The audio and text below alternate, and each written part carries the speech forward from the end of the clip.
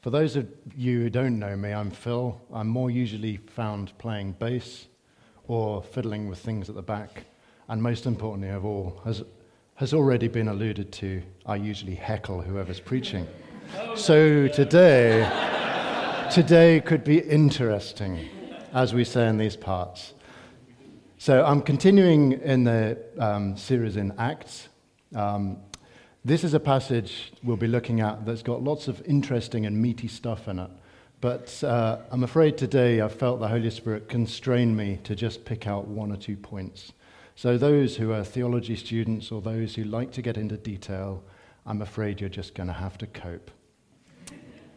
So while I was preparing or panicking, depending on how holy you're feeling, or perhaps preparicking, which I think is a fine sermon writing tool, I was wondering if I was doing the right thing. And so I decided to not do any more and switch off. So because I'm really boring and old, I listened to some H.G. Wells. Fine writer. Anyway, so I was listening to The First Men in the Moon, and this particular phrase jumped out at me. The best thing I can do, therefore, is, I think, to give my impressions in my own inexact language without any attempt to wear a garment of knowledge to which I have no claim. For some reason, it felt like that was me. So here I am. I've taken the cloak off. It's lovely, absolutely. These are just my underclothes. Lovely. As I'm rather thick, then God decided to hammer the point home a little further. My lovely wife, who's left, not because she doesn't agree with the sermon, but because she's taking our daughter dancing, she put it in her own particular words. Say what God has told you and don't bother trying to make it fancy. So I'm operating under instructions. If you do want to get into details, the 3 particular resources I commend to you. The first one is John Stott's The Message of Acts. The second one is N.T. Wright's Acts for Everyone. And then finally, David Williams. The first 2 I found particularly helpful. But unfortunately, as I say, God's not let me nick lots from those smart people and use them. Alas. And because I thought I was going to struggle, I called in the professionals. So Toby and Carol, if you'd like to come up. We've got some heavy-hitting readers today. We've got 2 mics. No. Not heavy in terms of gravitas and stage presence. So we're also using a slightly unusual translation. So I'd encourage you, if you've got a Bible, I would encourage you just to listen this first time, and then you can look at your own translation when we go through it again. Did you want funny voices or not? No. Excellent. Take it away, the Fosters. So Paul found himself alone for some time in Athens. He would walk through the city, feeling deeply frustrated about the abundance of idols there. As in the previous cities, he went to the synagogue. Once again, he engaged in debate about Jesus with both ethnic Jews and devout Greek-born converts to Judaism. He would even wander around in the marketplace, speaking with anyone he happened to meet. Eventually, he got into a debate with some Epicurean and Stoic philosophers. Some were dismissive from the start. What's this fast talker trying to pitch? He seems to be advocating the gods of distant lands. They said this because of what Paul had been preaching about Jesus and the resurrection. This stirred their curiosity because the favorite pastime of Athenians, including foreigners who settled there, was conversation about new and unusual ideas. So they brought him to the rocky outcrop known as the Areopagus, where Athens intellectuals regularly gathered for debate. Sounds like pub church. And they invited him to speak. May we understand this new teaching of yours? It is intriguingly unusual. We would love to know its meaning. Athenians, as I've walked your streets, I've observed your strong and diverse religious ethos. You truly are a religious people. I've stopped again and again to examine carefully the religious statues and inscriptions that fill your city. On one such altar, I read this inscription: "To an unknown God." I'm not here to tell you about a strange foreign deity, but about this one whom you already worship, though without full knowledge.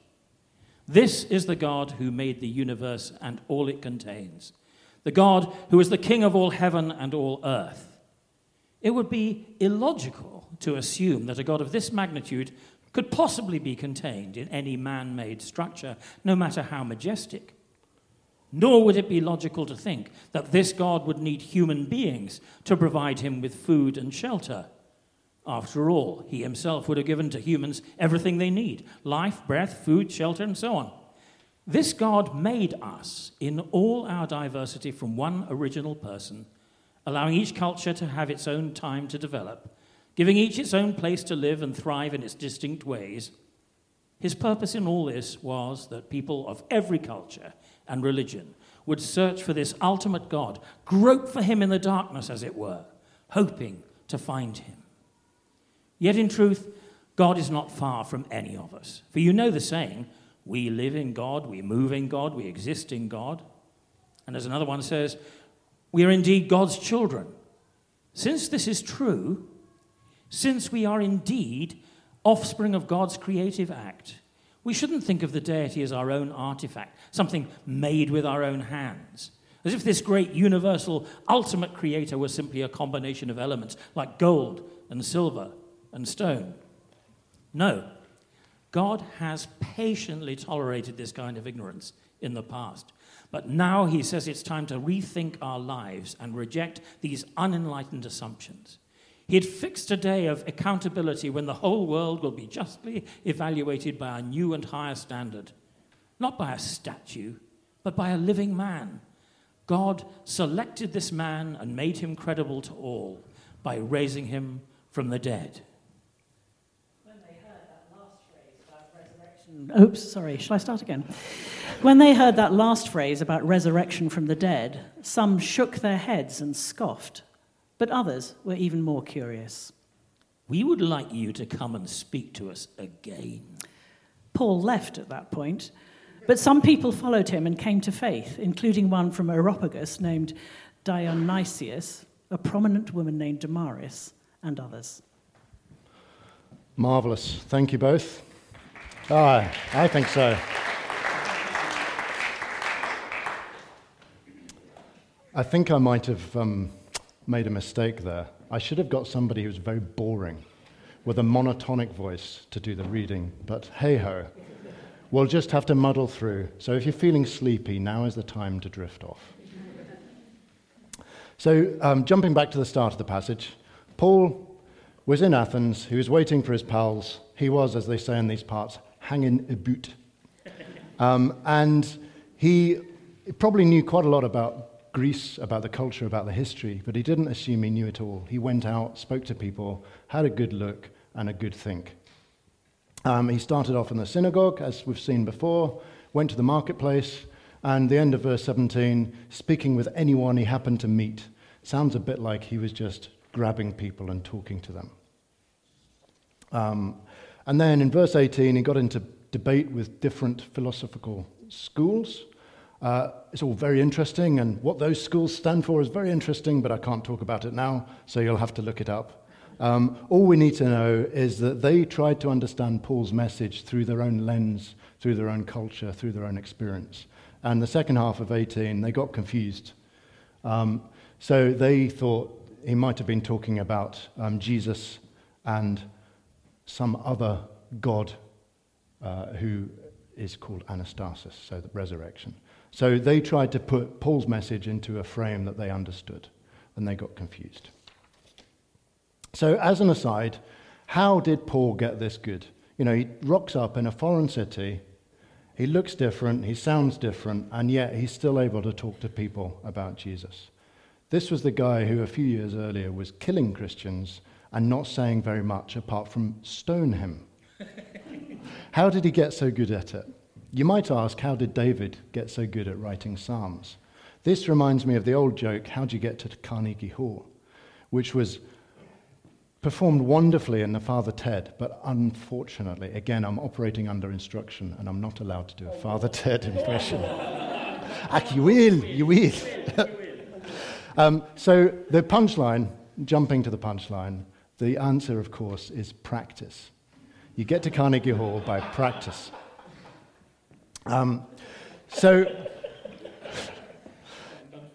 Absolutely. David spent many hours creating songs of worship to God. He was crafting the words and also the music, trying it out on his woolly critics, working out what they thought was good and what was bad. Thank you. I just thought I'd do a Toby there. And then he refined things. And similarly, Paul had spent years back in Tarsus and then obviously on his missionary journeys refining things. He had less sheep and less music, but he was crafting how he was doing it. So I think at this point it's fair to point out that although we call spiritual gifts gifts, I think it's sometimes a misnomer. We should be thinking about spiritual practice. And if you're not in a home group, you should join one because that's the perfect place to practice. You get to try things out with friends, and if it goes wrong, we can all have a good laugh together and nobody gets hurt. So if you're not in a home group, I'd encourage you to join it. Back to the passage, Paul inspired enough interest, even though there was a bit of confusion, that he got invited to the Areopagus.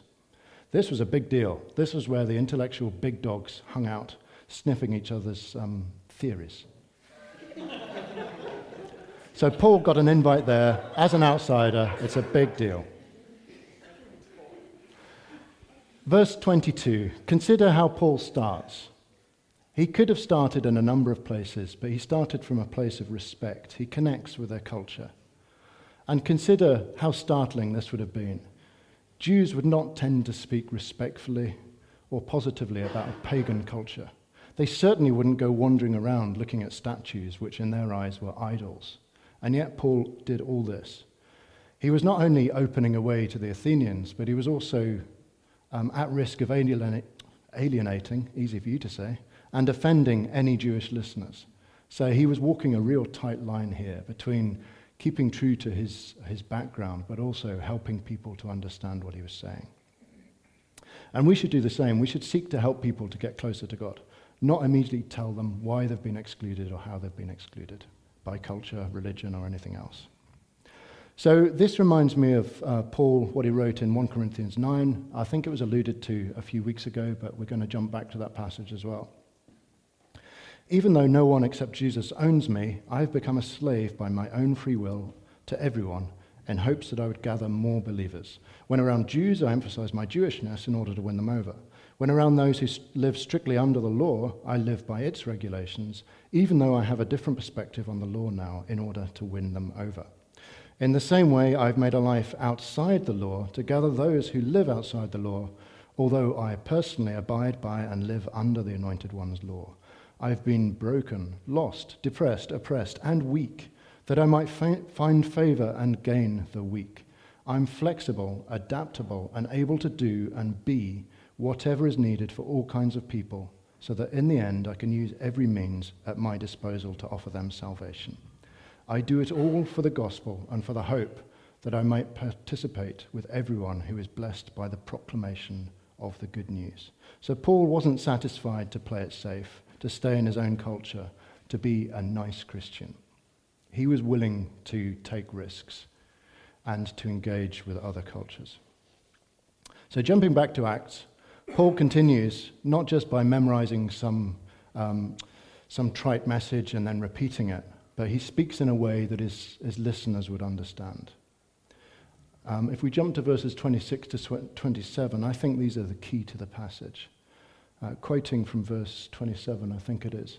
His purpose in all this was that people of every culture and religion would search for this ultimate God, grope for him in the darkness, as it were, hoping to find him.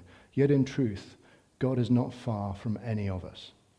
Remember, this was Paul speaking in the middle of ancient Greece in Athens, a city full of gods, idolatry, sexual immorality, all sorts of depravity, which to Jewish eyes would have seemed horrific. And yet he was gracious enough to frame it in this way. It's a good example of understanding and recognizing different cultures without fear. Compare this with some of the language we've had in the political scene here in the UK, which has not been helpful at all, or even in the US or other parts of the world. You know, we should be talking about people and loving people, not polarizing groups into them and us. And remember, this came from Paul. He was a Jew. He'd have been taught from birth that he was part of the people of God. He was part of the promised race. He now understood that God's wider purpose had been fulfilled through the Jews in the person of Jesus. And yet he was willing to turn his back, as it were, on that background and include himself in a group with people who others in the early church would have probably said were evil and pagan. So he was willing to no longer tie his identity with his Jewish past. He was willing to say, no, I stand with these other folks. And again, an aside, the language of fear towards people of other faiths has no place, I believe, in God's kingdom. If you look back in history, you could argue that the Crusades set back the course of Christianity by many hundreds of years. Certainly, they caused long-term damage to any meaningful ministry to Muslims. And again, not while I was preparing, but just for fun, I was reading a long and interesting history of the Knights Templar, right from the beginnings through to the brutal ends. Through it all, it was apparent that although some people might have naively assumed they were doing God's work, there were an awful lot of greed, power, and political gain being played out through their naivety. And I think it behooves us to learn from history and not make the same mistakes again. You know, we can dress things up as doing God's work, but we should look under the covers. Now, in verse 28, there's another example of how far Paul was willing to go. Here he quotes from two Greek poets, and the second of these, Aratus, wrote a poem about Zeus. So he was using a poem about a pagan god, which elsewhere in the New Testament he compares to demonic worship. He used this poem to point out truths about the one eternal God. You know, even now that sounds almost heretical. To any Jewish hearers, that would have been absolute anathema. It was really quite shocking. But again, he did it so that those who were listening had a chance to engage. He did it so he wasn't putting barriers up. And then on the next couple of verses, if you thought Paul was just selling out and giving a message where all paths lead to God, he just happens to mention eternal judgment, resurrection, and eternal life. And at this point, it's probably worth pointing out that Luke was very good at taking an awful lot of words, because we know Paul used an awful lot of words, and condensing them right down. So this is just the synopsis. And in fact, if he talked about resurrection, it makes sense that he probably talked about death as well, and probably death on a cross. And I'm glad to say that N.T. Wright agrees with me. So there we go. We're not going to get into more detail there, but just to make the point again, Paul framed his message in a way that his audience would understand, even though it contained stuff that was difficult. Now, at the point where he mentioned the resurrection, you'll see in verse 32, some sneered, or as J.B. Phillips translates it, they just burst out laughing. They were mocking him. And yet, on the other hand, some believed. So I find it interesting that Paul, at this point, he walked away. He was an intellectual, he loved debate, but he didn't schedule another round of argument and counter-argument. He didn't schedule another public debate. He didn't seem to have to win the argument. Instead, he just walked away and let people come and find him. And I think, again, that's a good message to us. We don't win many people to Jesus by arguing at them. In fact, we don't win many friends at all doing that.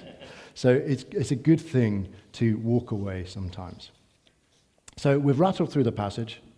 I wanted to focus mostly on application. So we're going to look at two areas of application. The first one is corporate. So this is us. How does it apply to us today? One of the slightly contentious phrases that used to be used more commonly in this fellowship, which I think is relevant, is it is better to be gracious than right. I don't know who came up with it, but I heard Toby and Carol say it, so I'm blaming them. I think it's a helpful challenge to people like me who like to be right and like to argue and like to win arguments.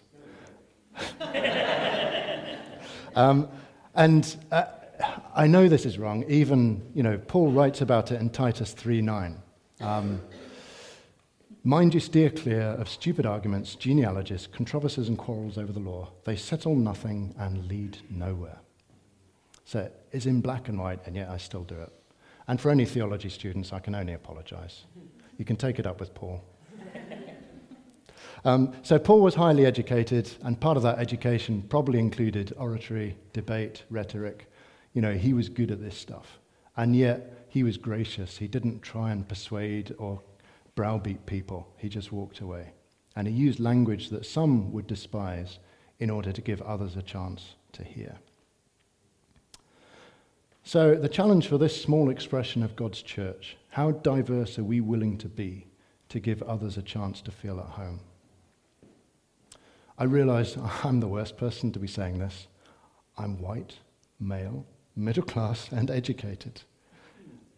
But hey, God gave me the message, so I'm giving it to you. And it does apply at least equally to me. I do think it's a challenge not just for this community, but maybe wider for the church in St. Andrews as a whole. Because if you look around, if you're an intellectual, if you're highly educated, if you like reading, then there's plenty of really good churches for you. But how about if you never managed to learn to read properly, if you dropped out of school really early, if you're not academic, if you find it all confusing? There's not many churches that would seem to be so welcoming. So that was the first challenge.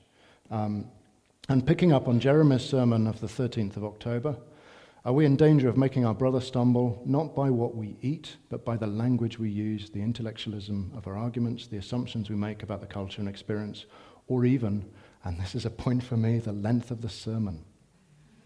I'm not talking about missing out parts of God's truth, but I am saying we should make it accessible. I know that all too often I try and use flowery language to demonstrate how clever I am, rather than actually using language that somebody understands. So, there we go. I'm just going to skip that. I should be fair. It's not just a problem for our church. Okay, this is a problem in society as a whole. I was reading a couple of papers in the psychology literature, and in the last 10 years, there's been a growing awareness and appreciation that the majority of studies in psychology and social sciences, some reports suggest up to 80% of participants are weird. And those who don't know the acronym, that's Western, educated, industrialized, rich, and democratic. So we have an inherent bias in an awful lot of the academic literature that we take grand and sweeping statements from to say, all people tend to behave like this, or all people tend to think that way.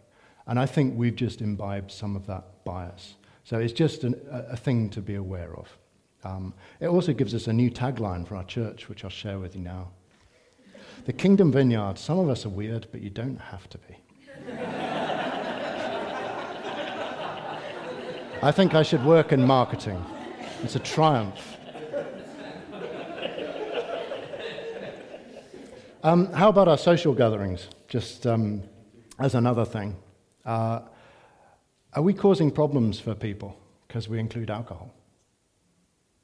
Shock horror. We're called the Vineyard. You can't say that. But it's just something that God brought to my mind. It's a great thing to do, and it's a really good way of breaking down barriers. And I was at a whiskey tasting that Jack organised on Friday night, which is a really good way of getting blokes to talk to each other, even if most of what was said was complete nonsense. At least by the end of the night. But although it can be a helpful thing to do, if somebody's struggling with alcohol addiction, it's definitely not a helpful thing to do. Or if somebody comes from a background where Christians just don't drink, and they really struggle to identify with this. So again, it's something we should be aware of. Now, it's quite easy, maybe it's just me, but when I hear a corporate application, I tend to look around the room and say, that applies to all of you, not to me. So we're now going to move to personal application. And looking back at that phrase again, it's better to be gracious than right. I should hold my hand up and say, I am rubbish at this. I like being right. I like to win arguments. But it's not a helpful default reaction. We should dare to be vulnerable and take off our Christian mask. And for some of you, that probably means that you share with your friends when you're struggling, not just the victories. Because in the past, some of our Christian talk has been victory despite the circumstance, and I think we need to be a bit more honest. And for those who, like me, tend to fight rather than flight, so I tend to argue back, I tend to bring logical argument to bear, here's a thought from an unlikely source of spiritual wisdom. I give you Saitama, One Punch Man. Any fans in the house? Ah, 1. Excellent. 2. So it's a silly anime, but I find it amusing, and it had this deep wisdom hidden in the middle of it. So when I have an argument with somebody or I have some conflict, what I tend to do is I go over and over it, analyze what I could have said and what I could have done, but then step to the future and say, in a hypothetical situation, how am I going to deal with X if they say this? How am I going to get my point across? And actually, I'm setting a precedent for an unhelpful reaction already. So here's the wisdom of the theological source that you should all turn to now, One Punch Man. This is what he says: I'll leave tomorrow's problems to tomorrow's me. So if you are inclined to fight, to argue back, I give you that. Sometimes it's best just to leave it.